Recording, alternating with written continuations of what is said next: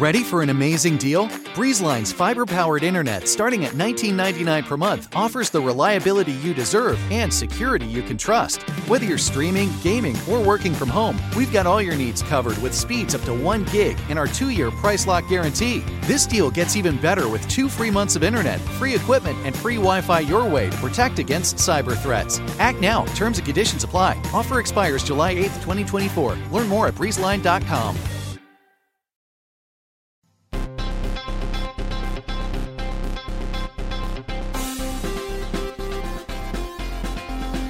Welcome to Pod Save America. I'm John Favreau. I'm Dan Pfeiffer. On the pod today, to help us usher in the end of the planet, former senior advisor to President Obama and one of the chief negotiators of the Paris Climate Agreement, Brian Deese. We're also going to be talking to the host of With Friends Like These, Anna Marie Cox. A couple housekeeping things. You should go listen to Pod Save the World this week. Tommy talked to former Deputy Secretary of State Bill Burns about all kinds of things around the world, but also some of the fact that Trump has not staffed his State Department at all and what that means for diplomacy. It's a good episode. Love It or Leave It is going to be live in Washington, D.C. The swamp. Love It goes to the swamp. Love It goes to the swamp. So that should be exciting. I think it's sold out. It's sold out very. I think obviously he's doing 2 shows. He's doing a show on Monday too that I think is going to air the following Friday. So that'll be good. So that Love It won't be coming to do ads today, but maybe we'll get Tommy here. Also, our friend Ben Wickler at MoveOn.org emailed to say to remind everyone that congressional recess is not over.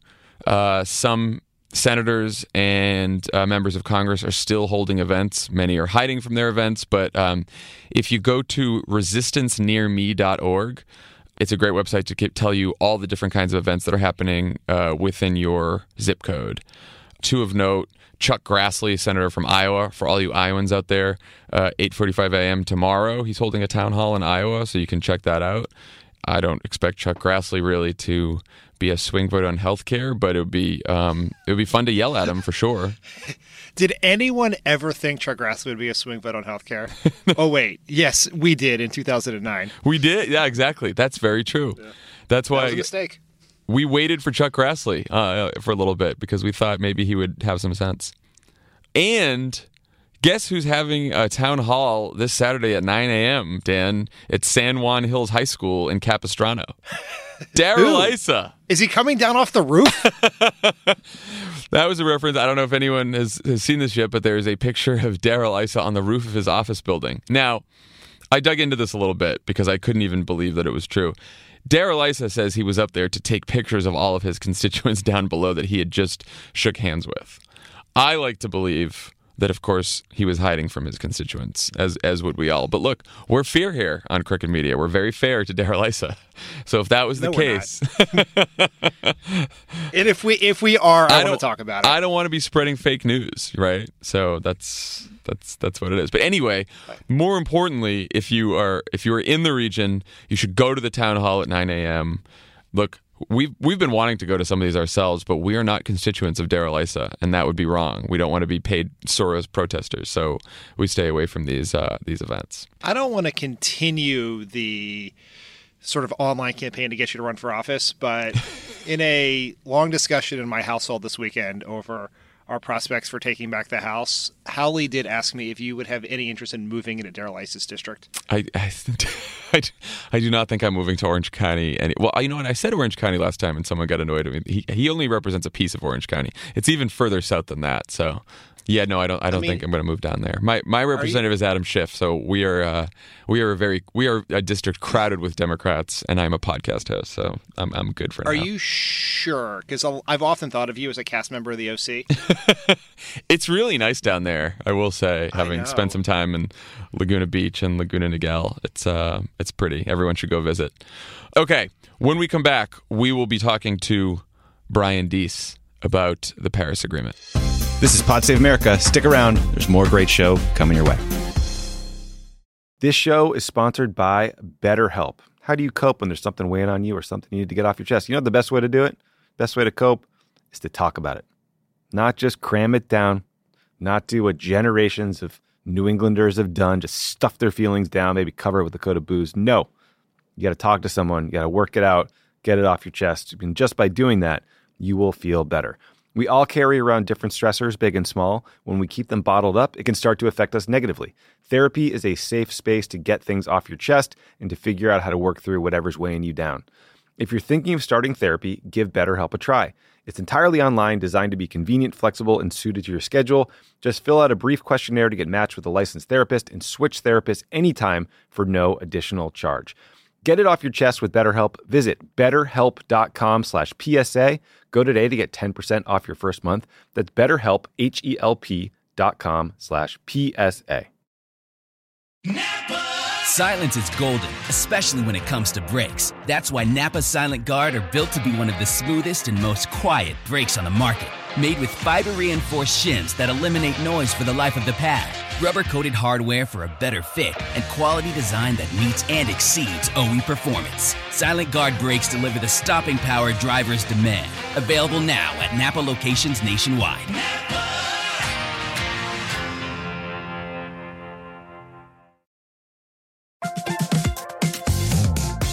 Guys, it's been a rough year. It's going to get rougher, and you deserve a little treat for not going insane yet. You could head to the local tiki bar and tell the bartender, do your worst. But we have a better idea for you, which is pick out something from the Crooked store. The store is stocked with tons of new merch. It's perfect for the spring. And classics like the Friend of the Pod tees that you'll be wearing long into the next administration or the next fascist dictatorship, depending on how things go. Pick up a new tee for the warm weather ahead, a mug that'll remind you to stay involved this election year, or a hat celebrating your favorite pod. Go to crooked.com/store to shop.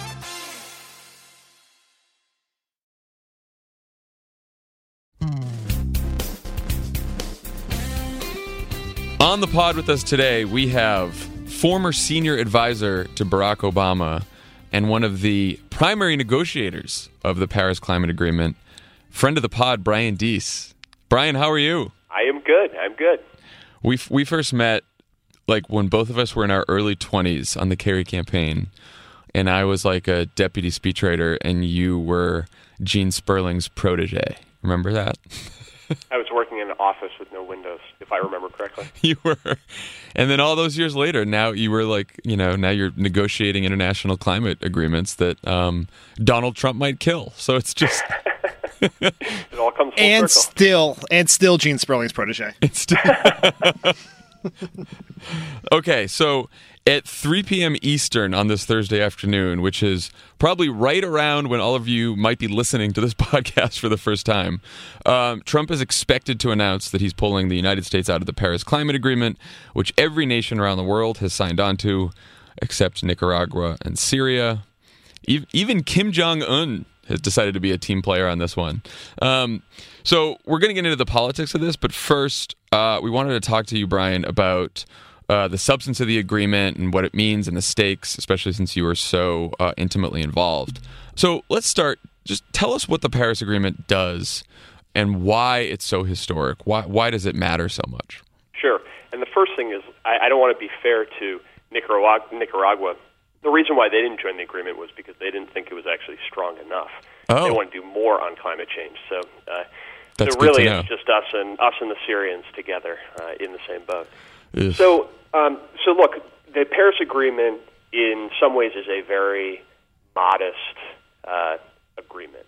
What it basically says is every country around the world develops their own climate targets and their own climate plan, and they put forward that plan, and then they commit to working as part of a global process to submit that plan to independent review and verification, and then they'll update that plan over time. So in one sense, that's very modest. It's not a global supranational government. It doesn't say every country has to reduce their emissions by any particular amount. But on the other hand, it's truly historic because it is the first time in the history of the planet that every country actually came together, got over the sort of existential fights about who is responsible for climate change and who should bear the burden, and said, you know what, we're all going to do what we can, and we're going to work together to try to get it done. How difficult was it to negotiate the agreement?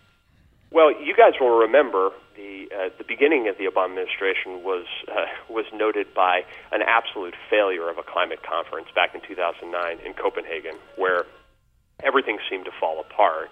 And what that exposed was that there was a really giant rift in the world between developing countries on one side that said, you know what, we didn't cause this climate problem, we don't need to do anything about it, and rich countries like the United States on the other side saying politically everybody has to be together. And overcoming that basic disagreement was incredibly complicated, and it required several years of quiet, patient work that led in 2014 to a historic announcement between the U.S. and China, which sort of broke that developed country dichotomy. And then from there, it was just an all-out sprint of about a year to try to get every country on board. And it was like herding cats, but the one good thing is that as a result of that whole process, we really have turned a corner, and that's why you see every other country in the world saying, we're going to move forward on this. Dees, what happens to the agreement if the United States pulls out? I mean, as one of, obviously, the largest, most powerful countries in the world with one of the largest economies, if we're not in, does the whole thing stand still, or what? So technically, the agreement continues to go forward. And we see today, you know, almost in a way of trolling Donald Trump, you see the EU and China are putting out statements recommitting to the Paris Agreement. And so, you know, the agreement itself continues to go forward. All the parties who are in the agreement will continue to be subject to its requirements. And actually, the agreement has a withdrawal provision that says any country that wants to withdraw can only do so after 3 years. So, in fact, what I anticipate will happen today is President Trump will say that he's intending to pull out of the agreement, but even the United States, that will be a process that will take several years. So this thing's still going forward. The Paris Agreement is going forward, and the real question is, you know, what's going to happen with the U.S. sitting on the sidelines when all these other countries are, you know, writing the rules going forward? Will that create some sort of incentive for China, India, Brazil, the countries who were problematic in the Copenhagen Agreement, to do something different, or have they just decided that the only path forward here is cleaner, more sustainable energy? Well, first of all, I think this is handing a huge gimme to the Chinese, because the one thing that they will do, and they've already signaled they'll do, is they will claim the mantle of China is the global leader on climate change. And this will play right into their narrative that China is the ascendant global superpower and that the United States is a nation in decline. So they will take every opportunity to use climate change to reinforce that basic narrative. I think that economically and politically those countries are committed to moving forward toward cleaner energy. But I think within the context of the negotiations themselves, what you'll see is those countries looking to try to build out the rules in ways that advantage their countries and disadvantage the United States. And, you know, we dealt with this all the time in the negotiations, where countries would seek to, you know, put seemingly technical provisions in the agreement that would actually handicap the United States or hurt U.S. business interests, and we fought against that tooth and nail. And one of the ironies of the U.S. pulling out is that our team will no longer be at that table, and that'll create more opportunity for those countries to put those kinds of provisions in. So one of the criticisms from the right about the Paris Agreement, as it was being negotiated or right after it was negotiated, is, you know, United States shouldn't sign on to this because China and India and these countries, these developing nations that are emitting a lot of fossil fuels or using a lot of fossil fuels, they're not going to really make progress towards this, that they're going to continue on the path to dirty energy, and we're going to be the only ones that have to change. Now that, you know, we're a year or so away, you know, past the actual agreement, do you see countries like China and India making progress, or, you know, are they making progress towards their goals? You know, the pace of progress over the last 18 months or 2 years in global energy markets has been breathtaking. I mean, Dan, you'll remember in early 2015 when we decided that President Obama would go, we actually moved the State of the Union so that President Obama could go to India to see Prime Minister Modi in January of 2015. At that point, the Indians committed to hitting a goal of 100 gigawatts of solar, which, you know, without getting into gigawatts, is a lot of solar. And at the time, everyone said, that's crazy, it's a fantasy, it's a pipe dream. we're now a little over 2 years into that process. India has 15 gigawatts of solar installed or in the pipeline, and the Indian solar market is just totally taking off. And in practice, solar is actually cheaper than building new coal-fired power plants. So you're seeing the Indian government announce that they're putting aside the plans that they had to build new coal plants. So this is happening in practice. The pace of change is happening really quickly.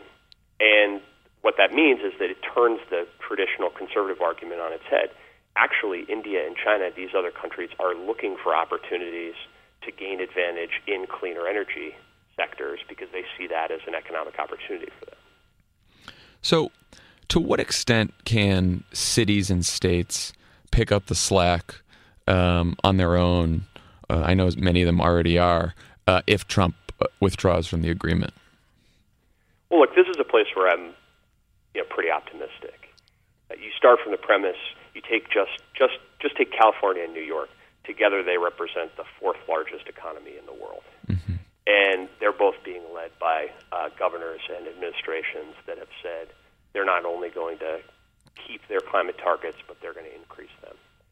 That's happening across the country in states that have Republican governors as well as Democratic governors. And the truth is, a lot of the actual policy associated with energy sector regulation happens at the state level. So that's meaningful. And so when you combine that with the fact that virtually every company in the United States, including, in the fossil fuel industry, Exxon, for Christ's sake, is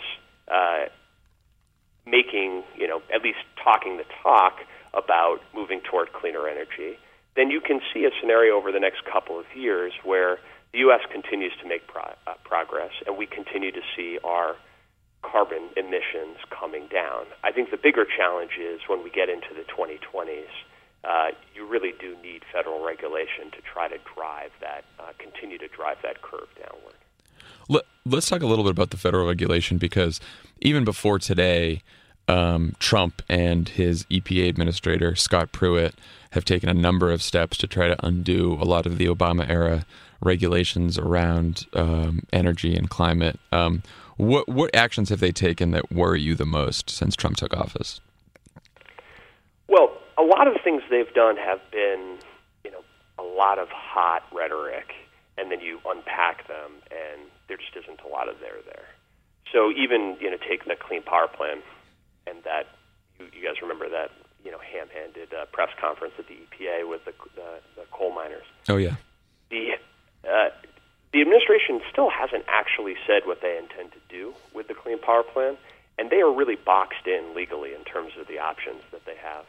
And utility executives are continuing to retire coal plants and invest in cleaner sources of energy because they have the long view and they're thinking past this administration. The thing that worries me the most about what this administration has done and is doing, frankly, is the dismantling of the capacity of our agencies, particularly the EPA, to enforce local clean air and clean water regulations. Because a lot of what the EPA does is not about climate change. It's about protecting the air and the water that our kids breathe and drink. And we've seen, the EPA doesn't always get that right. Think about Flint. But the idea that the right answer to that is to just, decimate the agency and get rid of all of that capacity at the local level, I think that exposes communities across the country to a lot of tangible here and now risk that people are going to get hurt as a result. Brian, just to sort of take a step back to the state of the planet generally, it seems like Trump pulls out of Paris. It's a 3-year deal. If we are lucky enough to win the White House, the U.S. gets back in.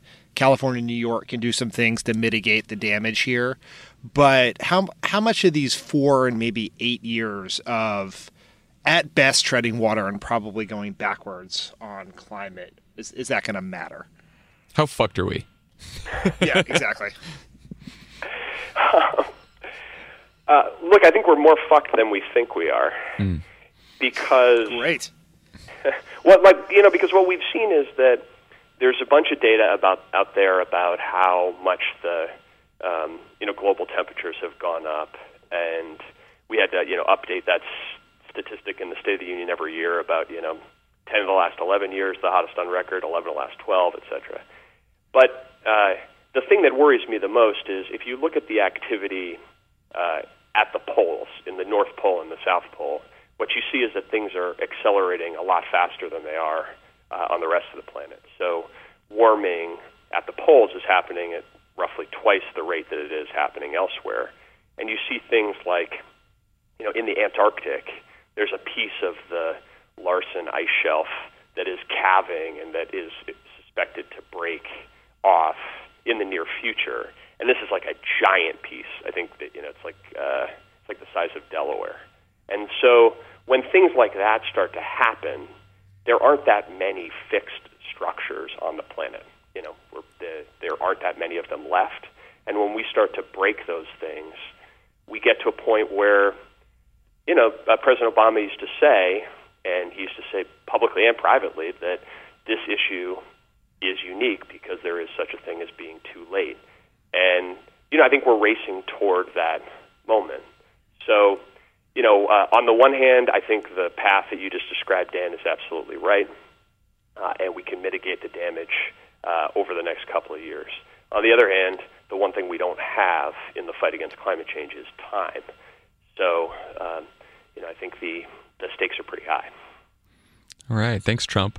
One more non-climate question for you, since before you were a senior advisor and handling the climate portfolio, you were the deputy director of the Office of Management and Budget, known as the OMB. New OMB director, Mick Mulvaney, yesterday basically said that the days of the CBO have probably come and gone, and that the person in charge of the CBO healthcare modeling is a Hillary Care alum planted by the Dems.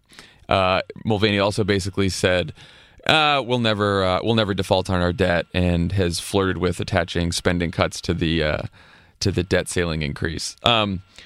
What are your thoughts as you watch Mick Mulvaney sort of at the head of OMB, having been there and dealt with this yourself? And can you talk a little bit about the relationship between the OMB and the CBO and the importance of the CBO, since we throw those acronyms around a lot, but I just want to make sure everyone understands how important these organizations are.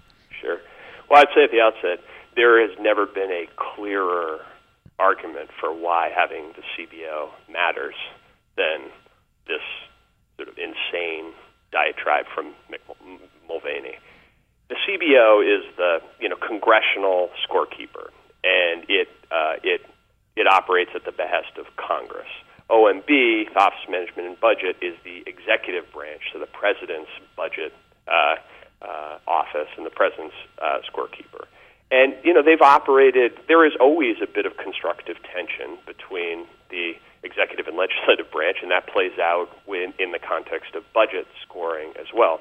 But on the other hand, both OMB and CBO are populated by career officials who are extraordinary professionals and who understand and respect their respective roles in the process. And as a result, there's an extraordinary amount of value in having both of them in the system. Look, the idea that, first of all, the current CBO director was handpicked by the current Donald Trump HHS secretary. So the idea that he's somehow a Democratic plant is ridiculous.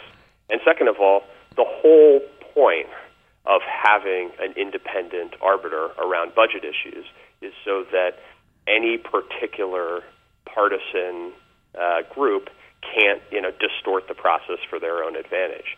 So, look, I think this is symptomatic of a broader problem where Mulvaney is looking across the government budget and regulatory functions that are there to provide a check and figuring out how to undermine them. But I think this is one where anybody who sees these types of arguments should just think, thank God we have a CBO, and this is why we need to maintain, the degree of independence that it has in the system. Never thought I'd be saying thank God for the CBO, but here we are. When I was at OMB, there were lots of times when I found engagement with CBO frustrating, but That's the system of checks and balances that we have in this right. In our government more generally. We put out a plan. We say it's going to create X amount of jobs or reduce the deficit by this, and CBO says, "Man, now you guys are actually off by this, or you're trying to change this," and that's why they're there. And then you go with their number, and then you don't sort of tell them. You don't say that they were just making it up. Yeah. Oh God. Anyway, Dees, thank you so much for joining us, and I guess scaring us, but also reassuring us that there are cities and states out there that are working pretty hard to fight climate change, and hopefully those efforts continue as we try to elect a new president in the next couple of years. Well, let me leave you with one last hopeful point. Great. If he announces withdrawal, the process is 3 years plus an additional year. That's 4 years. And by just pure stroke of luck, the day that Paris went into effect was November 4th, 2016, which means that the day the United States would withdraw is November 4th, 2020, which happens to be one day after the presidential election in 2020. So that should be a motivating factor for everybody. It should be. Well, great job putting that in the deal, Dees. That was very fun. Brian Dees, thank you for joining the pod, and come back again soon. Thanks. Take care. Don't go anywhere. This is Pod Save America, and there's more on the way. Guys, it's been a rough year. It's going to get rougher, and you deserve a little treat for not going insane yet. You could head to the local tiki bar and tell the bartender, do your worst. But we have a better idea for you, which is pick out something from the Crooked store. The store is stocked with tons of new merch. It's perfect for the spring. And classics like the Friend of the Pod tees that you'll be wearing long into the next administration or the next fascist dictatorship, depending on how things go. Pick up a new tee for the warm weather ahead, a mug that'll remind you to stay involved this election year, or a hat celebrating your favorite pod. Go to crooked.com/store to shop.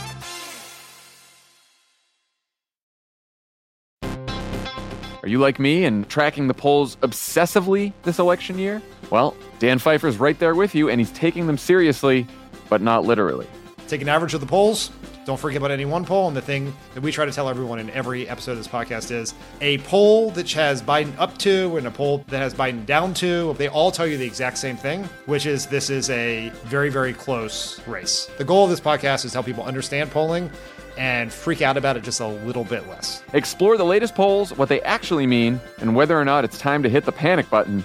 Tune into Polar Coaster with Dan Pfeiffer, Crooked's latest subscriber-exclusive show.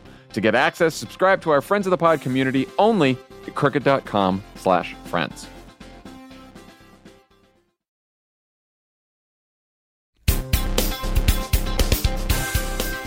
All right, so Dees gave us a readout of all the substance here. Let's talk about some of the politics of this agreement. So first of all, the latest. We don't know. It seems like all signs are pointing towards that he's going to withdraw from the agreement. There was the usual round of, Ivanka's putting so much pressure on him, and then maybe he'll change his mind like he did on NAFTA. Feels unlikely, but probably useless speculating about this now since it's already happening. Someone brought up, Dan, yesterday, that there is the possibility he could just send it to the Senate, since if you send it to the Senate to have them ratify it as an actual treaty, you'd need 2/3 of the Senate, which would, of course, kill it because there's a bunch of Republicans in the Senate that actually agree with Trump. So that seems unlikely, right? Right. I mean, I'd say a couple things. One, let's say hypothetically we recorded this podcast and then Trump surprises the world and announces he's staying in Paris. Mm-hmm. That's a high-class problem, people. Delete the podcast and celebrate the planet, if that's what happens. Good. I like that. Good admonition. Second is, I don't think he will send it to the Senate because that – I don't know what he would get from that. He wants the credit, the quote-unquote credit for destroying the planet. He doesn't want to share that credit for destroying the planet with Mitch McConnell. So I don't see why he would not just stand there in the Rose Garden with a shit-eating grin on his face and argue that he is proudly standing up for the coal workers in West Virginia or Kentucky or wherever else.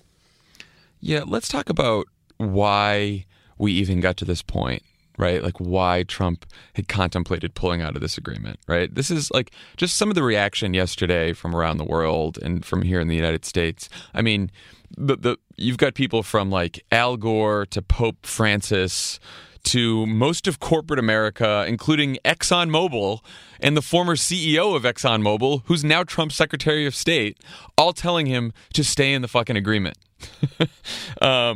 There's this quote I saw yesterday. "It's a colossal mistake, an abdication of American leadership. I can't think of anything more destructive to our credibility than this." That was Nicholas Burns, the Undersecretary of State for George W. Bush. Mitt Romney started tweeting about why we should stay in the Paris Agreement.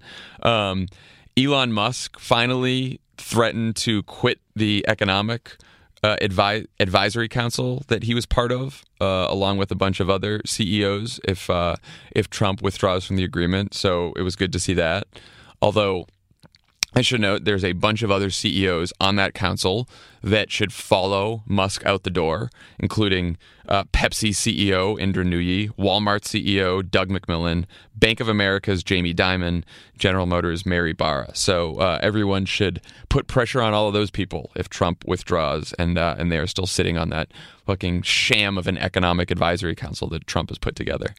And they've done polling on this too, and something like 31% of the American people support withdrawal, and according to a recent Washington Post poll from January, from this agreement. 31%, and that shows Republicans are split on the issue, and Democrats and independents overwhelmingly want Trump to or want the United States to stay within the agreement. So, what are your thoughts on why the hell he's doing this? This was pointed out by Jonathan Chait. It's the best piece on this. Which I think it's worth everyone should read his piece. John tweeted it out earlier, but John Favreau tweeted out John Chait's piece earlier to make that clear. But the Republican Party is a collection of conflicting interests, corporate interests, white working class interests that don't like the corporate interests, libertarians, evangelical Christians who disagree with the libertarians and vice versa. The only thing that unites them is opposition to what Obama did. And so it doesn't matter. This could be the Paris Accords to promote high-speed rail across Western Europe. It doesn't matter. It is the fact that it is a deal that Obama struck.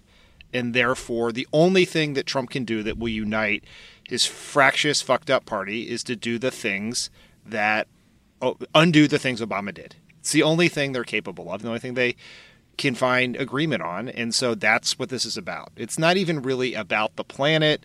It's not about whether Trump actually believes that climate change is a Chinese hoax, or whether it's about helping coal miners in West Virginia. It doesn't matter. It's just that it is something that Obama did that he is going to undo. He can pat himself on the chest. He'll feel good about himself for 2 minutes. Then he'll go back home. He'll turn on TV. He'll see that he's still under a increasingly aggressive investigation into his collusion with Russia, and he'll tweet crazy things again. It's like a respite from the pain of his daily life as president. And Chait points out, and this is something that's true across the spectrum of issues now, that the Republican elite's reason for being is to piss off Democrats and liberals. That they exist now as a party to troll liberals and to piss them off, and that's it. And I mean, it's just like you don't. And when I'm talking about Republican elites, I'm talking about the idiots on TV, the entertainment wing of the party that's on Fox, Republican politicians.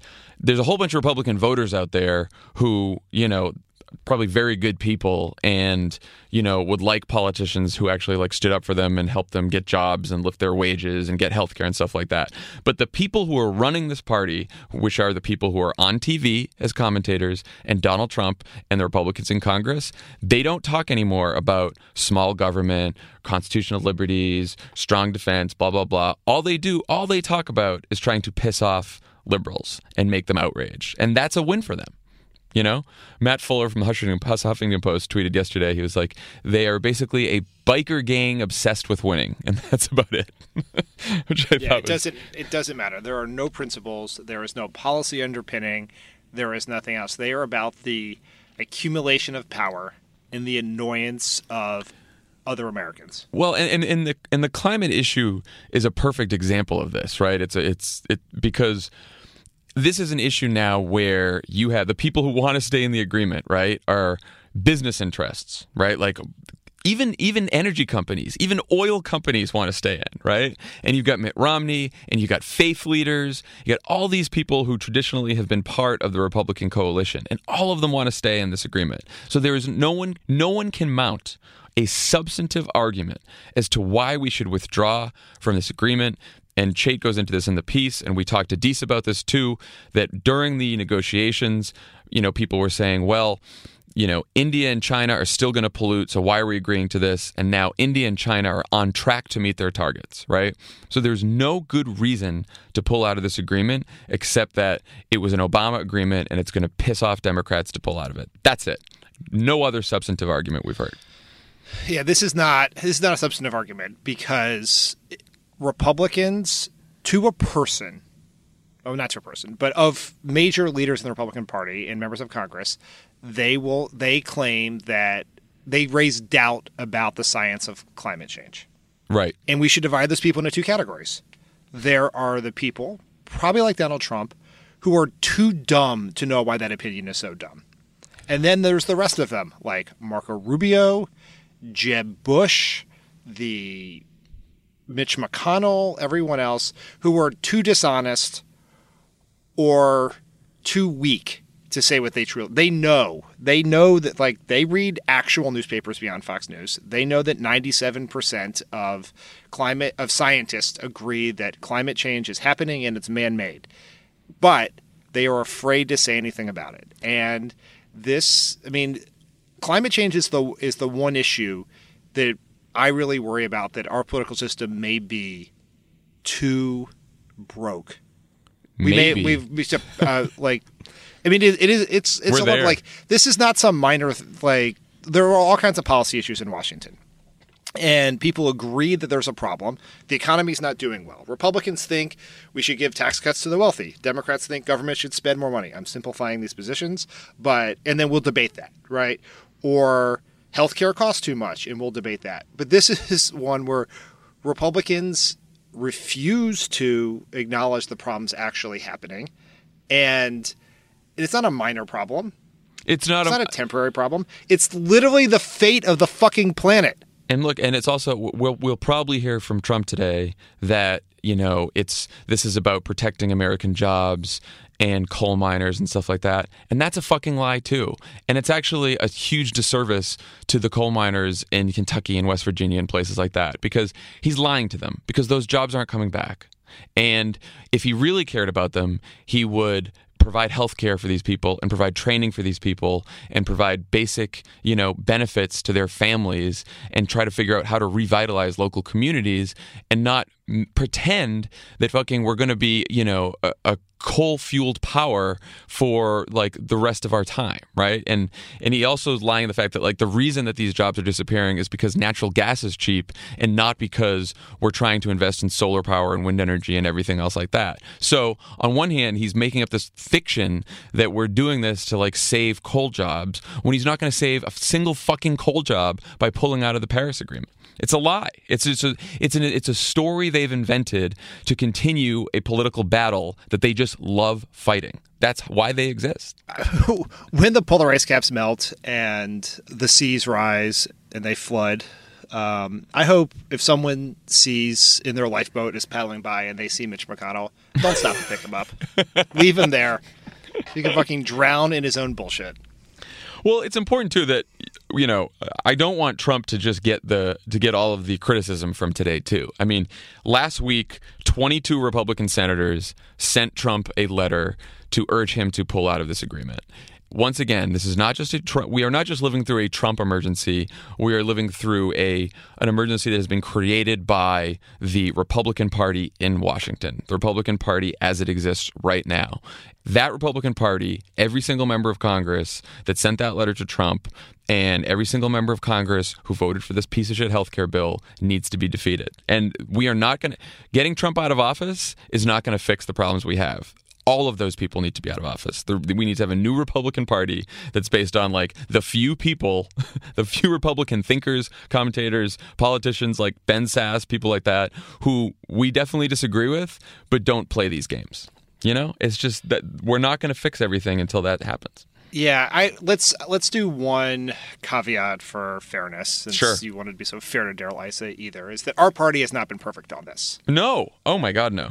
And when we were in the White House in 2009, the House, led by Nancy Pelosi, passed a cap and trade bill, which would deal with climate change and would have made this the law of the land and not something that Donald Trump could undo with a pen in his stubby little fingers. A cap and trade bill, which we should note, is a fairly market-oriented solution to this problem, right? It had been like... Do you know who let's not forget, it was the McCain-Kennedy-Lieberman bill. There you go. McCain decided to sell his soul to try to win the Republican nomination in 2008. Right. So this cap and trade used to be a fairly moderate Republican position. You know, now it's seen as some like left-wing bill, but go ahead. Right. Democratic House passed it. Democratic Senate, where we had somewhere between 60 and 59 Democratic senators, depending on the month, was unable to pass it because there are regional problems here where if you like senators like Joe Manchin from West Virginia have opposed Democratic efforts on climate because of the coal jobs in that state. And so because of that division in our party 8 years ago, we missed an opportunity. I think the Democratic Party, with a handful of small exceptions, has reached a point of near unanimity on the urgency of the issue and the set of solutions that should be discussed as part of that. Yeah, and look, a lot of those Democratic Congress people who took that vote for the cap and trade bill that just died in the Senate, you know, because of some Democrats who didn't want it. A lot of those Democrats in the House, you know, they lost their jobs in 2010 because of that vote, and because of the ACA vote. And so that was a courageous stance that some Democrats in the House took, but a not so courageous stance by a lot of Democrats in the Senate. So do you think that Democrats can make this an issue in 2018, 2020 and beyond? Is it too hard to make climate change an issue still, or is there too many regional differences where, you know, it just sounds like we're a bunch of tree-hugging environmentalists, or has the political ground shifted since then and this is an issue we should run on? What do you think about that? I think we have to run on it. I think we should be smart about it and talk about the economic benefits of doing the right thing here and how Trump is costing jobs and ceding the ground to China and all of that. Like you have to make it relevant to people's lives, not just in the decades from now, whether the planet will still be there to live on, which is also important and should be talked about, but what it means for new quality, high-paying jobs. And they're either going to be here or they're going to be in China. And the Trump and Republican path is going to put them in China, not in Michigan, Ohio, Pennsylvania, Wisconsin, California, wherever else. But we also have to run on it because we have to win the national debate on this. People have to care. Yeah. More people care than used to care, but it's still not something that motivates people to vote. And we have to make people understand that if you care about this issue, there are two options. There are Democrats who will do things to save the planet, and there are Republicans who will do things to destroy the planet in service of whatever dumb reason they have.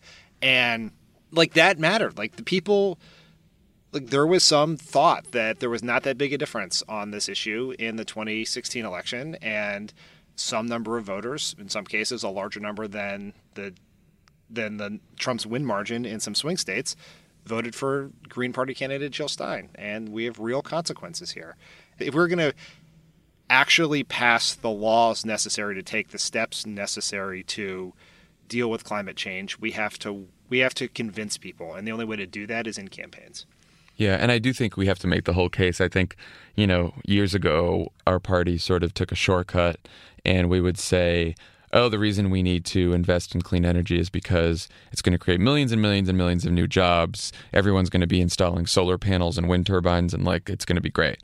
And I actually think a lot of people don't see that as, you know, that's the answer, right? Like I think you have to make the case that climate is an issue that affects our national security, that could improve our economy, but that also is critical to the fate of our planet, to the air that our children breathe and the water that they drink, and future generations, whether they're going to survive or not, right? Like, I think you do have to make the whole case here, and you can't just be the like, oh, green jobs, everything's going to be great, because it is a shortcut, right? And it's not the full answer, right? Like, that's not our economy is not just going to be saved by a bunch of green jobs. They're certainly going to produce a lot of jobs, but like, we need to make the entire case here, the honest, truthful case about why this issue matters, I think. Yeah. Clean air and clean water is an important point. And actually, in the polling that I saw back when I worked on this issue in the White House, was the clean air in particular was the most relevant to people. Right. Okay. We should probably move on to Russia, to the latest on Russia. I'm glad we didn't have to talk about it first today, but a couple breaking news items that we should chat about here. While we were talking to Deese, I saw that James Comey will be testifying next Thursday, June 8th, at 10 a.m. Eastern Time. So, you know what? We're just gonna have to move this podcast till after the testimony. We're not even gonna play the game anymore. Yeah, I'm for that. I support that. So anyway, Comey's going to testify. So here's my question. If Comey testifies basically and says basically what was in the New York Times story, that that from his memos, he said that Trump basically pressured him to drop the investigation of Michael Flynn. It seems like now you have a former FBI director testifying under oath that the President of the United States intended to obstruct justice. You would think that would be enough to get some proceedings in motion in Congress, but I don't know.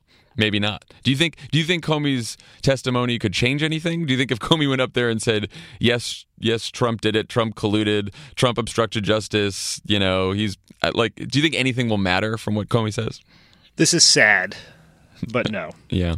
I mean, this is actually the textbook case of an impeachable offense. This is what caused Richard Nixon to leave office before being impeached, right? It is pressuring someone to stop an investigation into the president and his associates, and then firing the person when they refuse to do that. This is what every student who took, American Government 101 in college, this is what they learn as, like, this would be an A answer to the midterm question, what's the fastest way to get impeached? It would be this, but it's not going to matter. If James Comey walked up there, proudly reached into his pocket, found emails directly from Trump to Putin saying, hey, thanking him for the win hack. This thing. Right.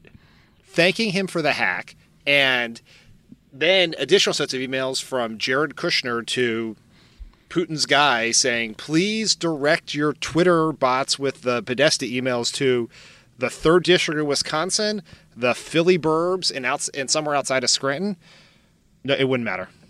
Well, and we've talked about this before, but that's sort of what impeachment is, right? It's not a bunch of judges trying to interpret some legal statute, right? It is that the judges are members of Congress, right? Like, Congress has to judge that something was a high crime and misdemeanor. Therefore, it is always ultimately going to be a political question, right? And so the whole idea of whether there was corrupt intent or not, which is the legal standard for whether you've obstructed justice, is a bit beside the point when the people who are supposed to impeach you or not are members of Congress. And so far, this Congress has not been great on that count. Yeah, this is not an original thought, but Trump has immunity by majority.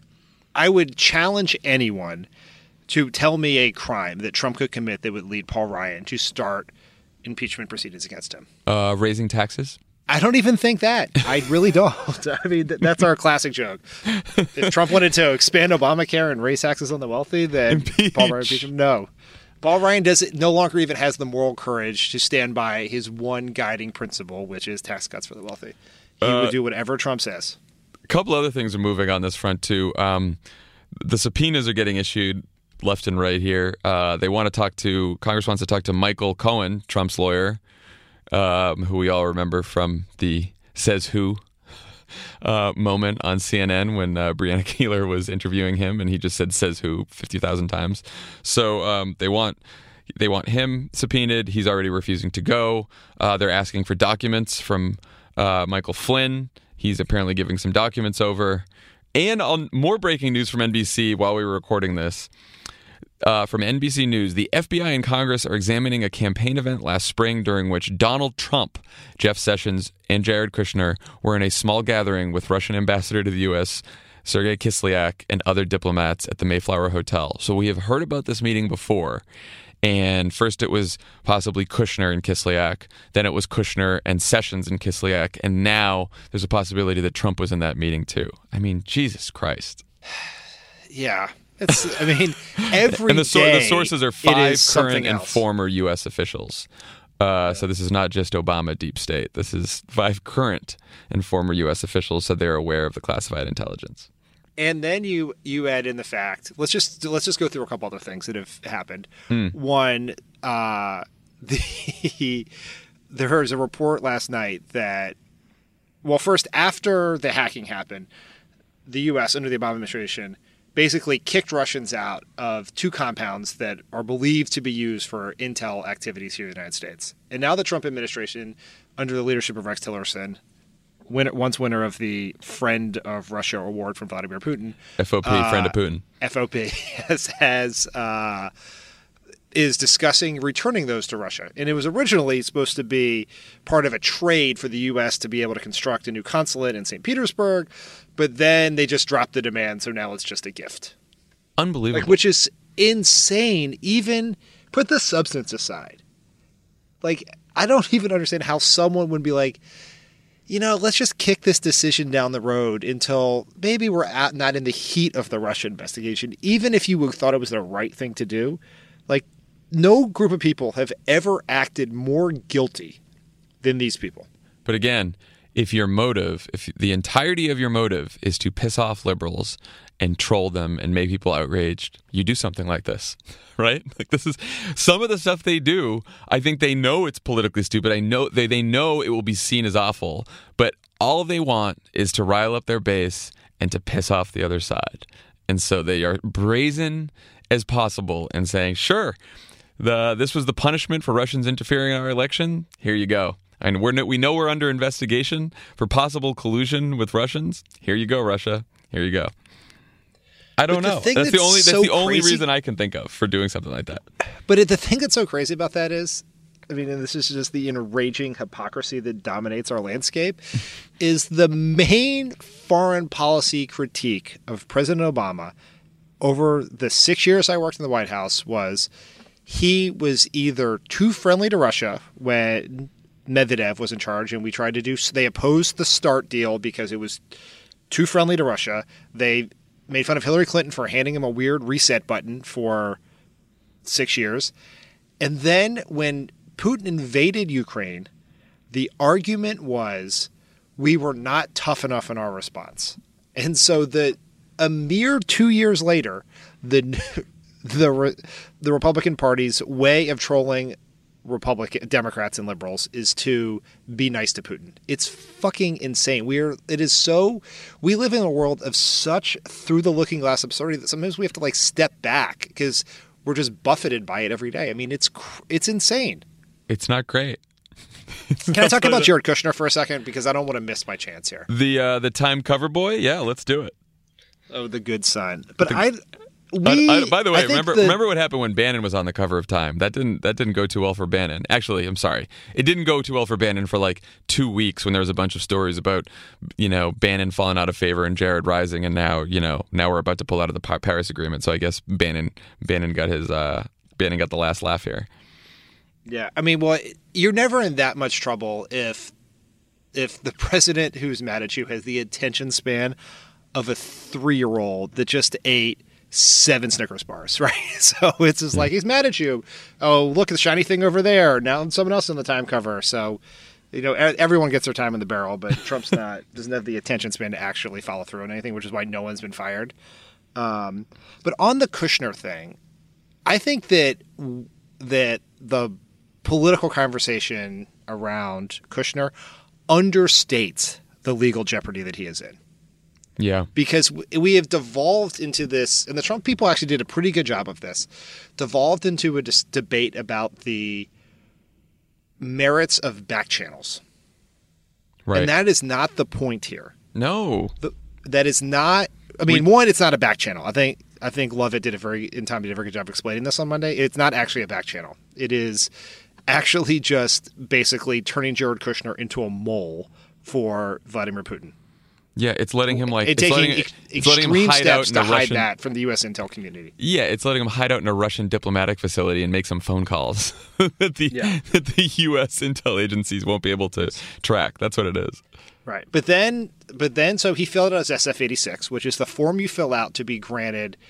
It's basically your security clearance to work in the government, and you and I both filled these out on multiple occasions, and I can't tell you how seriously they tell you to not lie.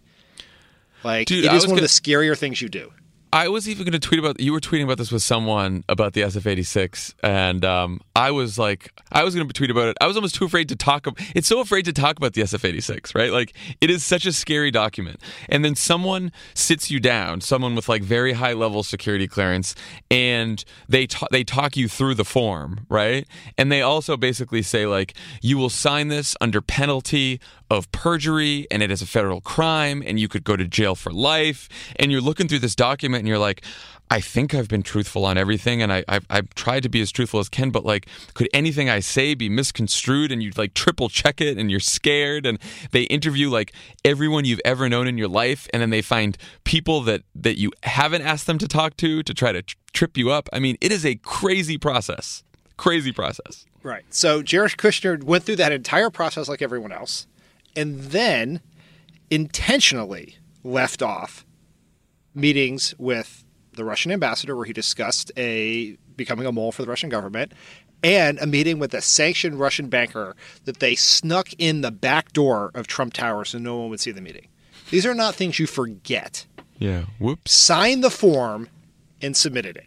And then there was just randomly in the middle of the craziness of the first few weeks of the Trump administration, there was I think it was a New York Times story that said that Kushner accidentally left off some meetings with Russians on his form.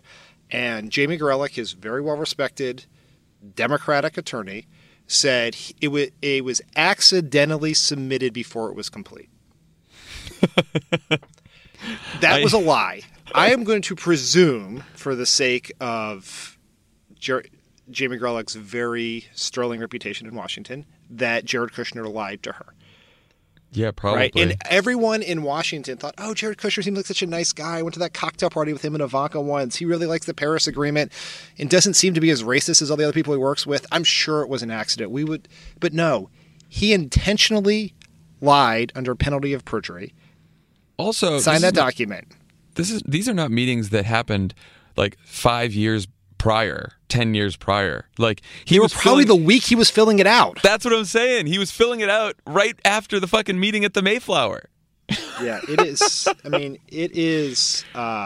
In anyone, I have known people in the government who have lied on that form about youthful indiscretions. Yeah, maybe a little weed, maybe something heavier than weed, and as soon as it was discovered that they lied, walked out of the White House, walked out of the federal government, or wherever else on that very day. Like, and those people are not people who have access to, who get the president's daily briefing every day, right? His access to we have given access to the most sensitive intelligence this country has access to someone who, admittedly, it is a fact, lied on their SF-86, and has not denied. No one has denied that he tried to, as a private citizen, develop. I don't know what the right noun is for back channel, but to be willing to engage in a secret relationship with the Russian government weeks after they hacked our election. When do you think? Seems serious. Do you think we will see pardons from Donald Trump on any of these figures? For any of these figures, Kushner, Flynn. Yes.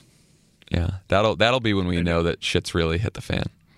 Yeah. I mean, because you would say that's impossible. We couldn't possibly do that. But firing Jim Comey is the most insane thing a president has ever done since Richard Nixon. So, sure. Good times. Okay. When we come back, we're going to talk to Anna Marie about all of this stuff. See what she has to say. We'll be right back. This is Pod Save America. Stick around. There's more great show coming your way. Guys, it's been a rough year. It's going to get rougher, and you deserve a little treat for not going insane yet. You could head to the local tiki bar and tell the bartender, do your worst. But we have a better idea for you, which is pick out something from the Crooked store. The store is stocked with tons of new merch. It's perfect for the spring. And classics like the Friend of the Pod tees that you'll be wearing long into the next administration or the next fascist dictatorship, depending on how things go. Pick up a new tee for the warm weather ahead, a mug that'll remind you to stay involved this election year, or a hat celebrating your favorite pod. Go to crooked.com/store to shop.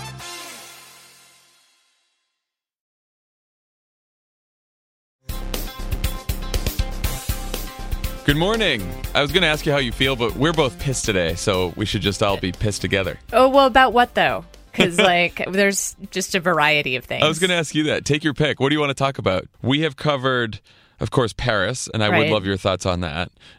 We then talked about the latest with Russia, and then Dan went on a great rant about Jared Kushner. We haven't talked about Covfefe yet. Oh, shit. Fuck Covfefe, man. The only reason to talk about it is that it stands for, it is a symbol of everything that is wrong with the world, right? That's what Covfefe should now mean. It should now mean everything is fucked. Hashtag Covfefe means that everything is fucked. Because that is what it means for us as a country. It's so funny because I was up because it's, West Coast when it happened. And I thought it was sort of funny. Yeah. And I think I made a joke or two about it. And then, everyone was going crazy and all of Twitter was Covfefe forever. And I was like, all right, fine. And then I went to bed and I woke up the next day, yesterday, and I was really busy. So I didn't really pay attention. And then I get home last night and I'm looking at Twitter and I'm like, are people really still fucking talking about this? Is this happening? And I joked right after it happened, 5 minutes after it happened. Oh, is everyone getting their think pieces ready? And sure enough, yesterday, someone sent me a link. Chris Cillizza. Oh! Whole piece about it. Oh, my ears burn. Well, and of course, so he says this whole piece about it. I, of course, don't read the piece, because why the fuck am I going to read a piece about Covfefe? And so I tweet back never disappoints, And then I get these long series of tweets from Chris being like, come on, did you even read the piece? Oh, man, why are you Covfefe. blasting me? Winners blah, blah, and blah. losers. Did he do winners and losers for Covfefe? I was just like, Chris, I think it was silly. I think writing about it is silly. I think it's silly. I don't care what your piece says. It's fine. I had the similar experience you did, which is I made jokes about it. It was 9:30 at night our time. It just kind of putts around. I didn't even care the internet went crazy about it because nothing was happening. Right. Then I woke up and I did that thing where I bleary-eyed see what horrible things Trump has done on Twitter, and I saw he made a Covfefe joke of sorts. Right. And yeah. I was like, oh, that's actually a human-ish thing to do to make fun of himself. And I was like, so that's pretty good. It's over. We'll move on. And then in the briefing, when Sean Spicer was incapable of saying that Trump made a typo, and then Hillary Clinton had to end with that terrible Covfefe tweet at the end of the day. The whole thing fell apart. God, it's just when will the election be over? I mean, I know I don't like the ending of the election. There's a part of me that understands relitigating it constantly because the ending sucks. But it's over. God damn it. Yeah. I mean, I think that there's something going on in it's either in Hillary's mind or her staff's mind that are people said she wasn't authentic enough or funny enough or whatever during the election, and so now she's going to let it loose. But letting it loose isn't making fun of Trump in a tweet because he did something that's not really her. You know what I'm saying? People are like, well, that's her. She's tough. No. Hillary Clinton's not making Covfefe jokes on her own. No, I don't think she is. I don't think. Also, that was a totally lame Covfefe joke too. It was just it was a Covfefe joke made in a lab. Her decisions always are. And so it was just the same kind of weird, half-heartedly kind of authentic thing that infuriates us about her in the first place. I think her real self is pretty nerdy and stiff. So just be that way, right? Just be nerdy and stiff. I like that about her. I'm nerdy and stiff. I don't mind it. you know? Well, I'll say, like, I read over the weekend that Rebecca Tracer story about Hillary, the cover story for New York Magazine. Oh, yeah, they're great. And I left that story thinking, like, first of all, I was sad. You know, it was just like, it was a tough read. It was sad. It makes you sad about the election all over again. And it did make me feel a lot of, like, sympathy for Hillary, right? And I also thought some of the things she said in that, like, that seemed like it was her, right? Yeah. She was, and it's not just her being wonky. She had, like, a lot of really great insights on the media and Democrats and politics going forward. And she seemed unguarded. And it was, you know, it was a good piece. And, you know, then we get, like, covfefe jokes and, you know, more conversations about why she lost and who's at fault. And it seems like we're, like, destined to relive this every couple weeks. Yeah, what is, like, totalitarianism is imagine a boot stamping on a human face forever. Like, this is our totalitarianism, is like Hillary and Trump baiting each other on Twitter forever, which feels like a human face being stomped by a boot. I was actually going to say, like, so the reason why covfefe is so infuriating is there is other stuff to talk about. You guys talked about the birth control waiver? No, yet? we did not. Good call. Let's talk about that. That's something I wish Hillary was talking about, right? Right. Which is that, so Vox had a scoop, Sarah Cliff, who's amazing, and everyone should follow her work Yes. on ACA and ACA all the time. She found out, or she saw the draft of a Health and Human Services memo, you know, rule change that would allow any company to opt out of covering birth control. Any company, not just for, like, moral reasons, or not just, you know, companies that somehow, like, have a interest, a religious interest, but allow anyone to do it, which is just like, Ugh. yeah, it sucks. You know, I mean, like, we have the lowest abortion rate, like, I think ever right now. Like, it's been continuing on a downward trend for many years. You guys, I don't know if you guys heard the Ben Howe episode that we did. We were, yes.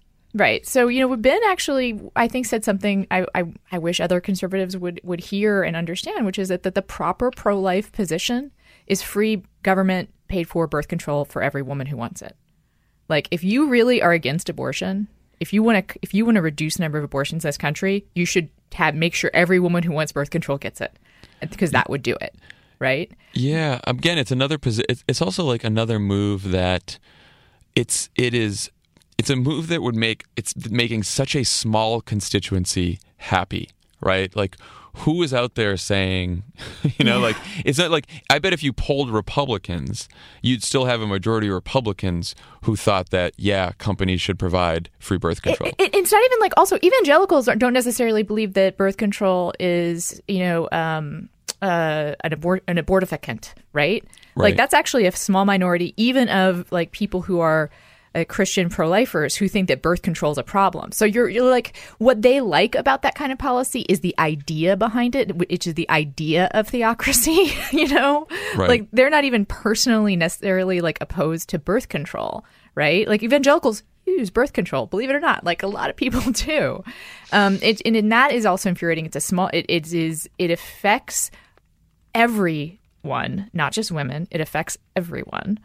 And it only makes a small constituency happy. And it also reminds us all that, like, you know, we did get President Pence too. There's not, like, we have, like, the absolute worst of all possible worlds in this presidency. Like, we have an embarrassing buffoon in the front and a hypocritical, gleeful theocrat in the back. Oh, you know, I mean, like, there's no haircut that makes sense. Stuck in the middle with both of them. That's right. So who's on the pod this week? Oh, we actually one. Well, okay, how many guests? I guess technically two. W. Kamau Bell, host of United Shades of America, is the guest. Oh, nice. Yeah, he's awesome. He's someone I've talked to several times. Got a really great way of talking about race in America and also difference. You know, his show is kind of a sister show to mine in that it's about creating uncomfortable conversations and talking about difference.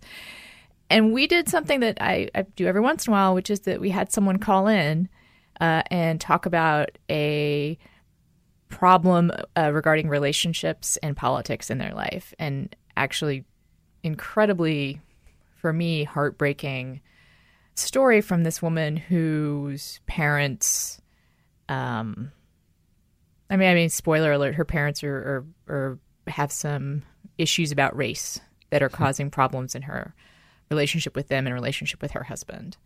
And Kamau, who's also in a biracial marriage himself, was just really helpful and thoughtful about it, and spoke to the sort of the issue of them having kids and how do you deal with grandparents that may not be reflective of the values that you want your children to grow up with. Like, how do you negotiate that? And, I think that I talk about the fact that my in-laws are conservative, but Yeah. I know a lot of people deal with the issue of having people in their family and people they love disagree with them, but this woman's story is like a sort of an order of magnitude more intense, because it's just really apparent like where the problem is. So I hope we helped her out with that. And I know there are other people out there dealing with the same kinds of things because I get so much email about it. That sounds great, and everyone should listen. Great. So that'll be dropping tomorrow, right? On Friday? Yep, tomorrow. Outstanding. All right, with friends like these, everyone go download the latest episode and subscribe. And rate and review. And rate and review. Yeah, we need to get back to rating and reviewing in the iTunes store. We started with that, and it always helps. Hey, when are we going to get more merch? I'm going to have you put you on the spot right now. We are ish. We are figuring that out right now. We are looking at various options. So it will happen soon because we want more merch. Yeah. We want merch for all the shows. Well, yes. We're dreaming of T-shirts with the Pod Save the World logo and the Love It or Leave It logo and you and DeRay. We're gonna get all kinds of great shirts. Yeah. It's gonna be Comfort is a tool of oppression. That's the one that I think people want from my show. Do you think Tommy will ever wear a shirt without a Crooked Media logo on it ever again? I can hear you, Dan. I'm in the goddamn studio to do ads. I knew you're either going to hear it now or you're going to hear it when the podcast posts. Unlike So Love It, I wasn't I'm worried about. I quiet wasn't trying to as a get a church secret mouse, in. Yeah, that's right. It's so great. We usually get a surprise at the end of this conversation with Love It, but Love It is in the air today, flying to DC for his big show. So we have Tommy to do some ads. / friend's wedding. Yeah, right. Bart, Tommy, I'm loving your show lately. Thank I you. think you're doing a great job. It's so been really helpful for getting through this incredibly complicated time right now. My strategy is book really smart people and then speak as few words as humanly possible. Yeah, I think that you're onto something. Thank you. It's very nice of you to say. I should let you Right guys know back at too. you. By the way, there's a March for Truth happening in Washington D.C. this Saturday. It's about getting to the bottom of the Russia investigation. Tons of people, MoveOn.org, a bunch of other groups are there, and there's going to be a bunch of speakers. And John Lovett's going to be one of the speakers at the rally. Oh, that's adorable. Were we supposed to laugh at that? Anna had the right reaction, which is, oh, that's adorable. And the rest of us assholes just started laughing. Hey guys, people take Love It seriously now. Just try to sit with that for a bit. Seriously, okay? not literally. That's the way he would want it. That's right. All right, guys, we're going to go do some ads, but it was great to talk to y'all, and and have a great weekend. All right, talk to you next week. All right, everyone. Take care.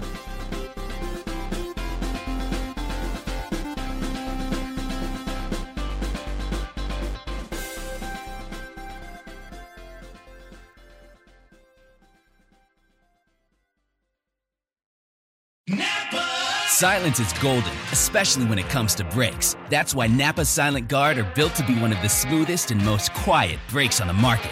Made with fiber-reinforced shims that eliminate noise for the life of the pad, rubber-coated hardware for a better fit, and quality design that meets and exceeds OE performance. Silent Guard brakes deliver the stopping power drivers demand. Available now at Napa locations nationwide.